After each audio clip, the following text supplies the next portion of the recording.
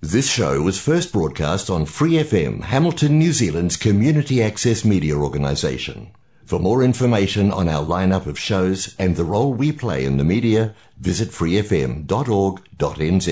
We praise thee, Lord, for thy great plan, that we thy dwelling place may be. Thou live in us, we filled with thee. Thou in the sun. Good afternoon. Welcome to the Life Study program on Free FM 89.0. I'm Stuart Finlay. Life Study of the Bible is produced by Living Stream Ministry, Anaheim, California, and brought to you by the Church in Hamilton. These programs are based on the ministry of Witness Lee and his 21-year crowning work, The Life Study of the Bible, which focuses on the enjoyment of Christ as the divine life as revealed in the Bible. Today it's Ed Marks with Witness Lee with our program in the Life Study of the Gospel of John. The title is The Need of Those Under the Bondage of Sin, Life Setting Free. The verses are John chapter 7 verse 53 through to chapter 8, 59. If you'd like to contact us, our telephone number is Hamilton 853-2620, which we will repeat again later. Now here's Ed and Witness Lee. Ed, in previous weeks, we have discussed the different cases in the Gospel of John and how the Lord meets the need of every man. Can you give us some background for today's message on life's setting free of those under the bondage of sin? Yes, we want to see again from the Gospel of John how Christ as life meets the need of every man's case. No matter what your case is, Christ as life can meet your need. There are 9 cases in John chapter 3 through 11 which unveil this in a full way. In John chapters 3 through John chapter 7, what we've seen in previous programs is that Christ wants to be man's life and life supply. In John chapter 3, Christ as life regenerates man. In John chapter 4, Christ as life satisfies man and heals man from all the sickness of sin. In John chapter 5, Christ as life enlivens man. In John chapter 6, Christ as life feeds man with himself as man's spiritual food to be man's spiritual sustenance. And in John chapter 7, Christ as life quenches the thirst of man to be man's satisfaction. Now we come to another section, which is John 8 through 11. What we see in this particular section is that Christ as life delivers us from 3 negative things. When Christ as life comes into us, he delivers us from sin, blindness, and death. In this particular chapter, John chapter 8, what we want to see is that Christ as life sets us free from the bondage of sin. Now let's join Witness Lee and this week's life study of John chapter 8, dealing with the problem of sin and life's setting free of those under the bondage of sin.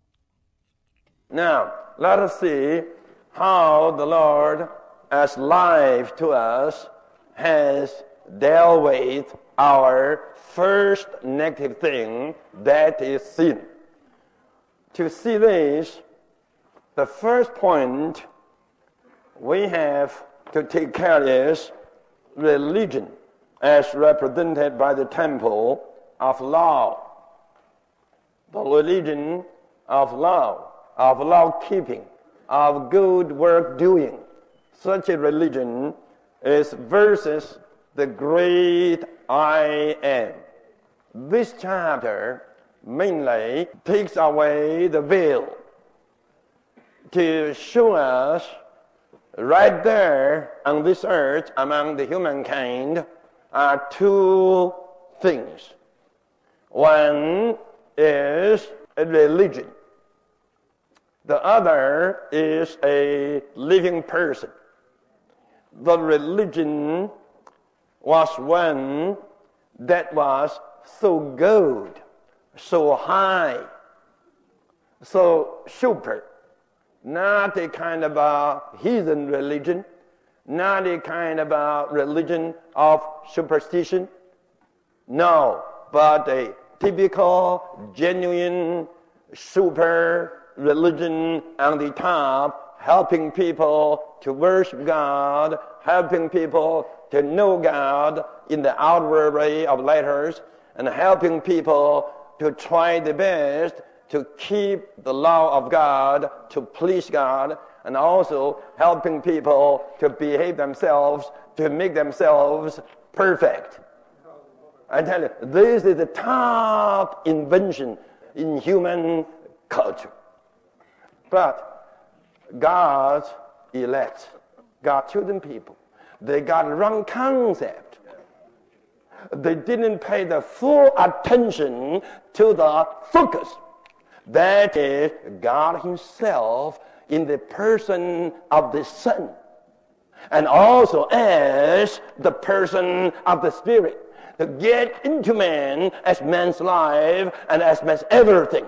They missed this mark. They tried their best to collect all the regulations and laws, good points, and put them together to make a religion. So by that time, in chapter 8, I tell you, two things were on the earth. Religion existing there, a living person standing there.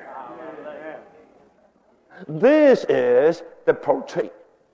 You all have to see this. This is the portrait.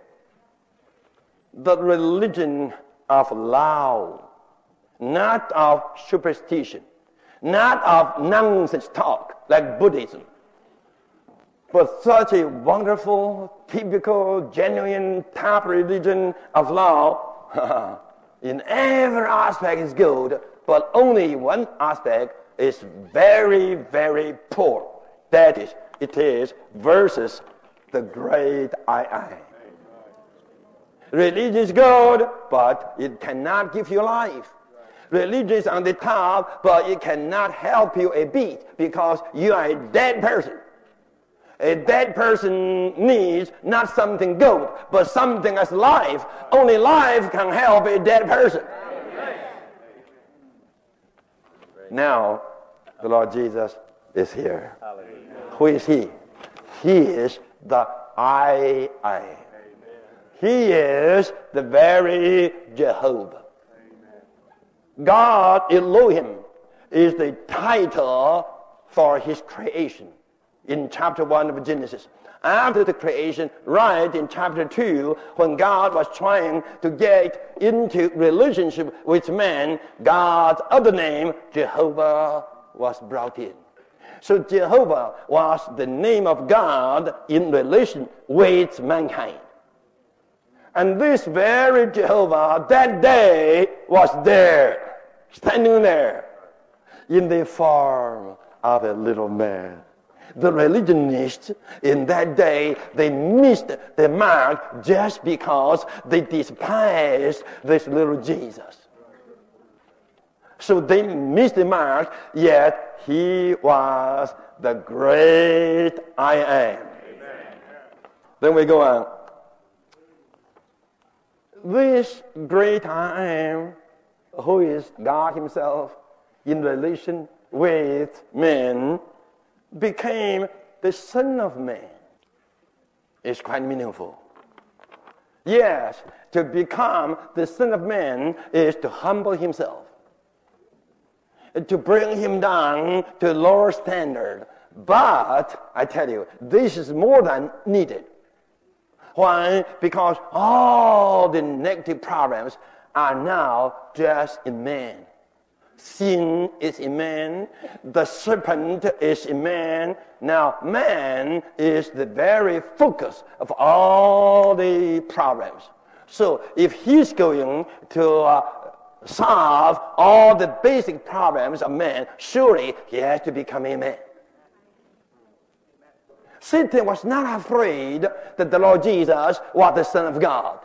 Satan was not afraid of that. Satan was afraid of the Lord Jesus being a man. Ed, let's interrupt here because I have a question that I think a lot of people probably have. Witness Lee said that Satan was not afraid that the Lord Jesus was the Son of God, but Satan was afraid of the Lord Jesus being a man, being the Son of Man. Why is that? Why didn't God just deal with Satan as God? Why did he have to become a man? What we need to see is that man is the focus of every problem in the universe. When man fell, Satan as sin entered into man to corrupt man, to pollute man.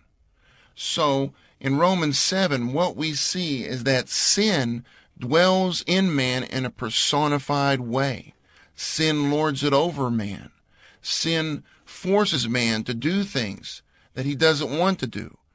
So what we need to see is that because the element of Satan as sin is in man, what the devil fears the most is God becoming a man.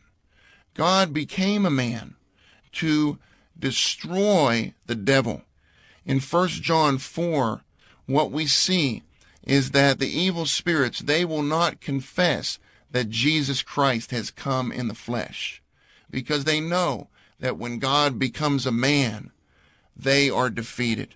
God became a man, and he went to the cross, and he took away the sin of the world which was in man, and he destroyed the devil on the cross, who had come into man as the element of sin to spoil and corrupt man.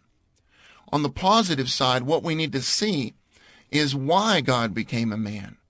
Why did he become a man?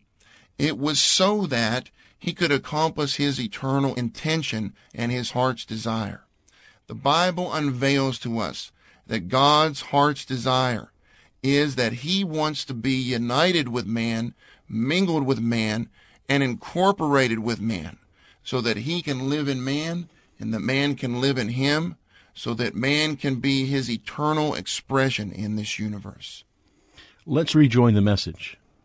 Now, the aspect related to sin. No man without sin. Let me tell you the story. The religionists, up to this point, were trying their best to find some fault with the Lord Jesus. They didn't have an occasion. They didn't have an opportunity to do this. Now, after chapter 5 and after chapter 7, the religionists did their best to catch a chance to put this life, Jesus Christ, into a false situation. They called a sinful woman. According to the law, such a sinful woman had to be stoned to death. But they didn't do it. They brought this sinful woman to the Lord Jesus, trying to catch him, asking him, Master, here's a woman so sinful. According to the law Moses brought us, she should be stoned to death. What would you say?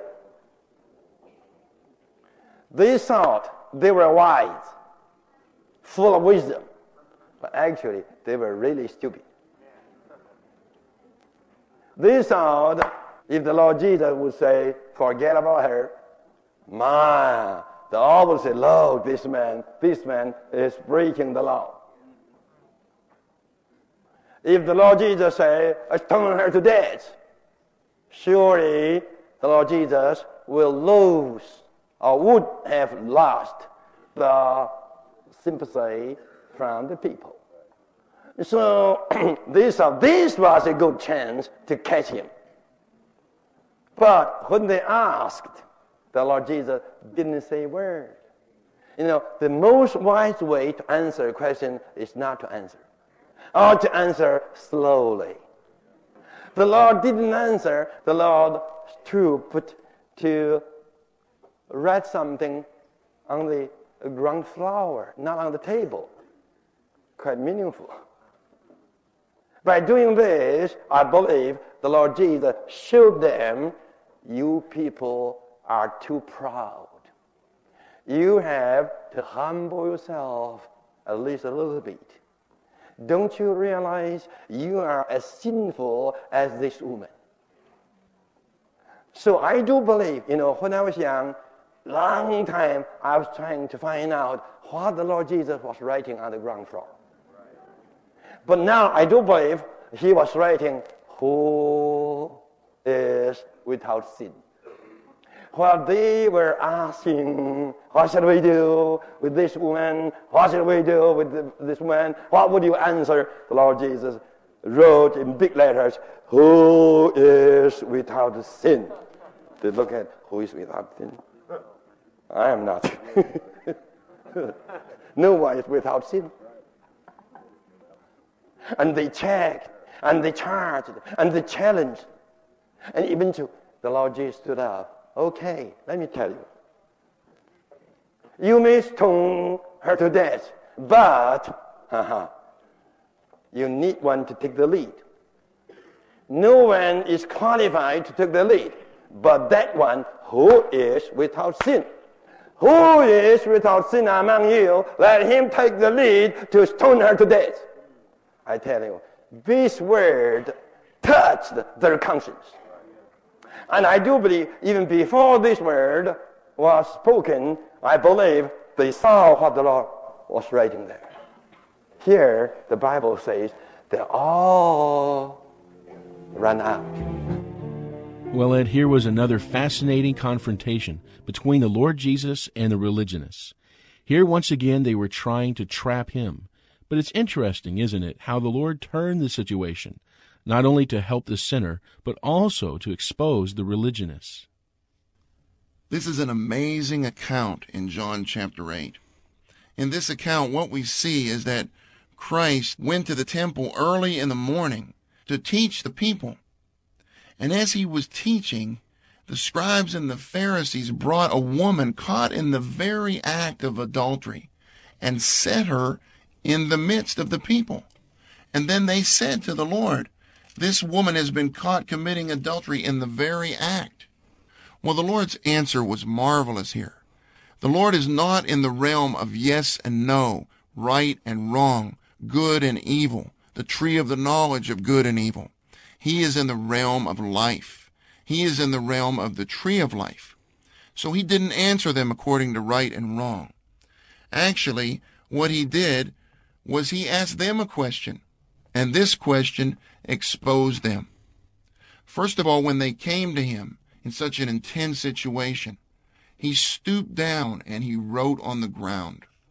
We don't know what he wrote on the ground, but it may very well be that what he wrote on the ground was, who among you is without sin? Then when they persisted in asking him, he said, he who is without sin among you, let him be the first to throw a stone at her. No one is without sin. We have no right to condemn anyone. And so when the Lord asked this question, all of them went away.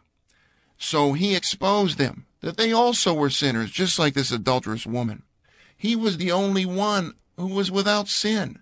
He was qualified to condemn her, but he wouldn't condemn her, because he didn't come to condemn man, but to save man and to set man free from sin. Then he also said, go and from now on sin no more. Not only does the Lord forgive us from our sins, but he comes into us as the divine life to set us free from the bondage of sin.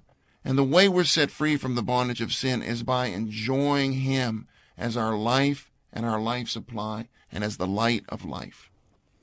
Let's go back to Witness Lee. Now, how to solve the problem of sin? Only one man is without sin. That is the Lord Jesus. Only he is without sin. Only Jesus is qualified to condemn sin. But how did he would not? He could, but he would not. Only he is qualified to condemn sin, but he would not do it. He is qualified to forgive man's sin and able to set man free from the unslavery of sin. Why?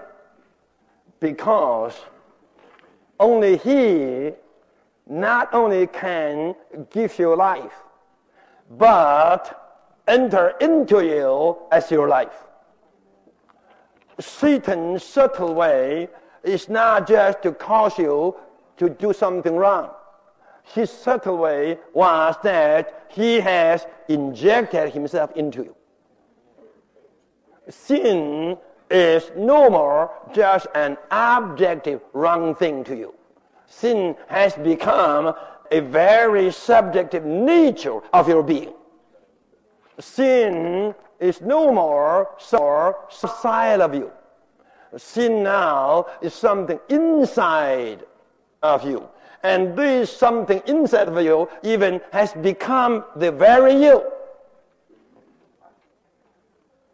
It is right in your nature.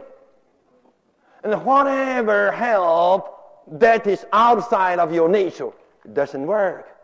It will never work. So what you need is another life to get into you. And no one can be such a life. Plato, no. Confucius, no. No one can be alive to enter into you. In the human history, only one that can get into us and be our life.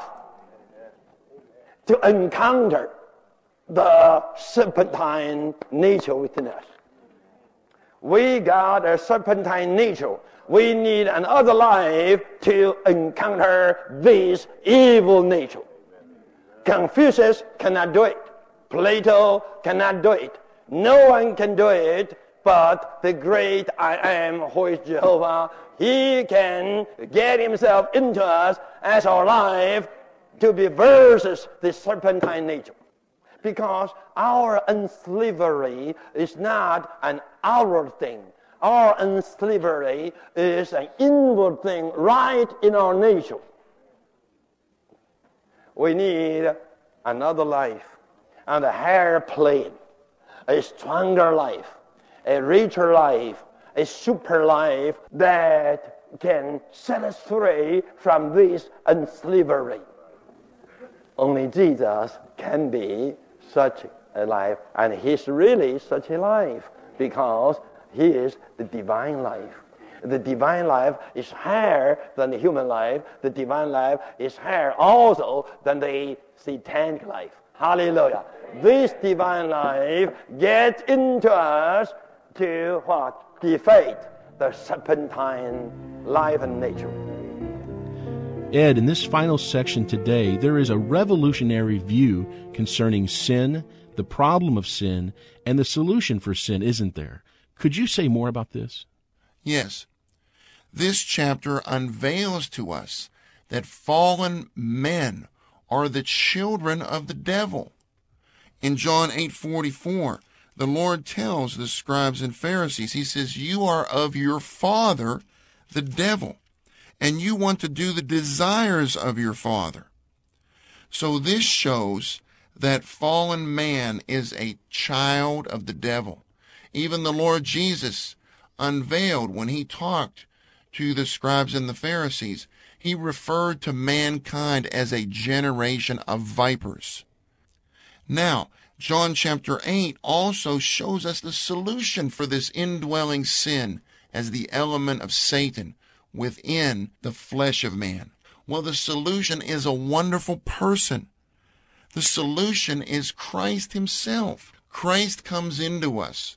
Firstly, John 8 shows us 4 aspects of Christ by which we are freed from the bondage of sin. John 8:12 shows us that Christ is the light of the world. He says, I am the light of the world. He who follows me shall by no means walk in darkness, but shall have the light of life. How can we be freed from the bondage of indwelling sin? It's by Christ, who lives in us as the light of the world, and who imparts Himself into us as the light of life to free us from the darkness and bondage of sin. Christ also unveils in this chapter, in verses 24 28 and verse 58, that he is the I am. He is the great I am. He said, unless you believe that I am, you will die in your sins. He also frees us from the bondage of sin as the Son of Man lifted up on the cross to destroy the devil and to take away the sin of the world. Finally, he said, you shall know the truth, and the truth shall set you free, in verse 32. Then in verse 36, he says, if therefore the Son sets you free, you shall be free indeed. So Christ as the truth, as the reality, he sets us free from the bondage of sin. So what is the solution for the bondage of sin? How can we be freed from the bondage of sin? It's by Christ himself coming into our spirit to be our life and everything, as the light of the world, as the great I am, as the Son of Man lifted up on the cross, and as the unique reality in this universe. Praise the Lord that we have such a wonderful Christ living in us to set us free from the bondage of sin. Thank you for listening. In chapters 8 through 11, 3 cases form a group of signs, signifying that the Lord is life to us, to deliver us from 3 main negative things: sin, blindness, and death. At the time of John 8, Jehovah stood there in the form of a little man by the name of Jesus, which means Jehovah the Saviour. God's greatest desire is that he can get into man and live in man, so that he can be expressed in man. Only he was qualified to condemn sin, but he would not.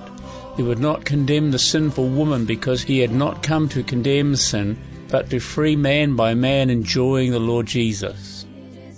We're always happy to hear from you and answer any questions you may have. We have copies of the recovery version of the New Testament with its accompanying footnotes available, and these are free. We'd love to send you a copy. If you'd rather, you can order a free copy from Bibles for New Zealand. That's at bfnz.org.nz. They also have a phone number, 0800 40 40 80. Or you can call us on Hamilton 853 2620. Again, 853 2620. Join me again next week at the same time, 2:30 p.m, when we will have the next life study in the book of John. We close today with the hymn, It Is By Such Faith, which is from the CD Faith and Love.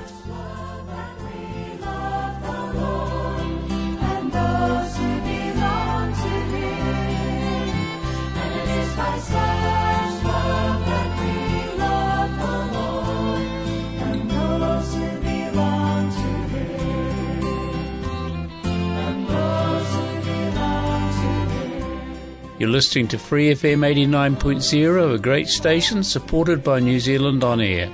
We hope you've enjoyed today's Life Study program, and thank you for joining us. For more episodes, use the accessmedia.nz app for iOS and Android devices, or subscribe to this podcast via Spotify, iHeartRadio, or Apple Podcasts. This Free FM podcast was brought to you with support from New Zealand On Air.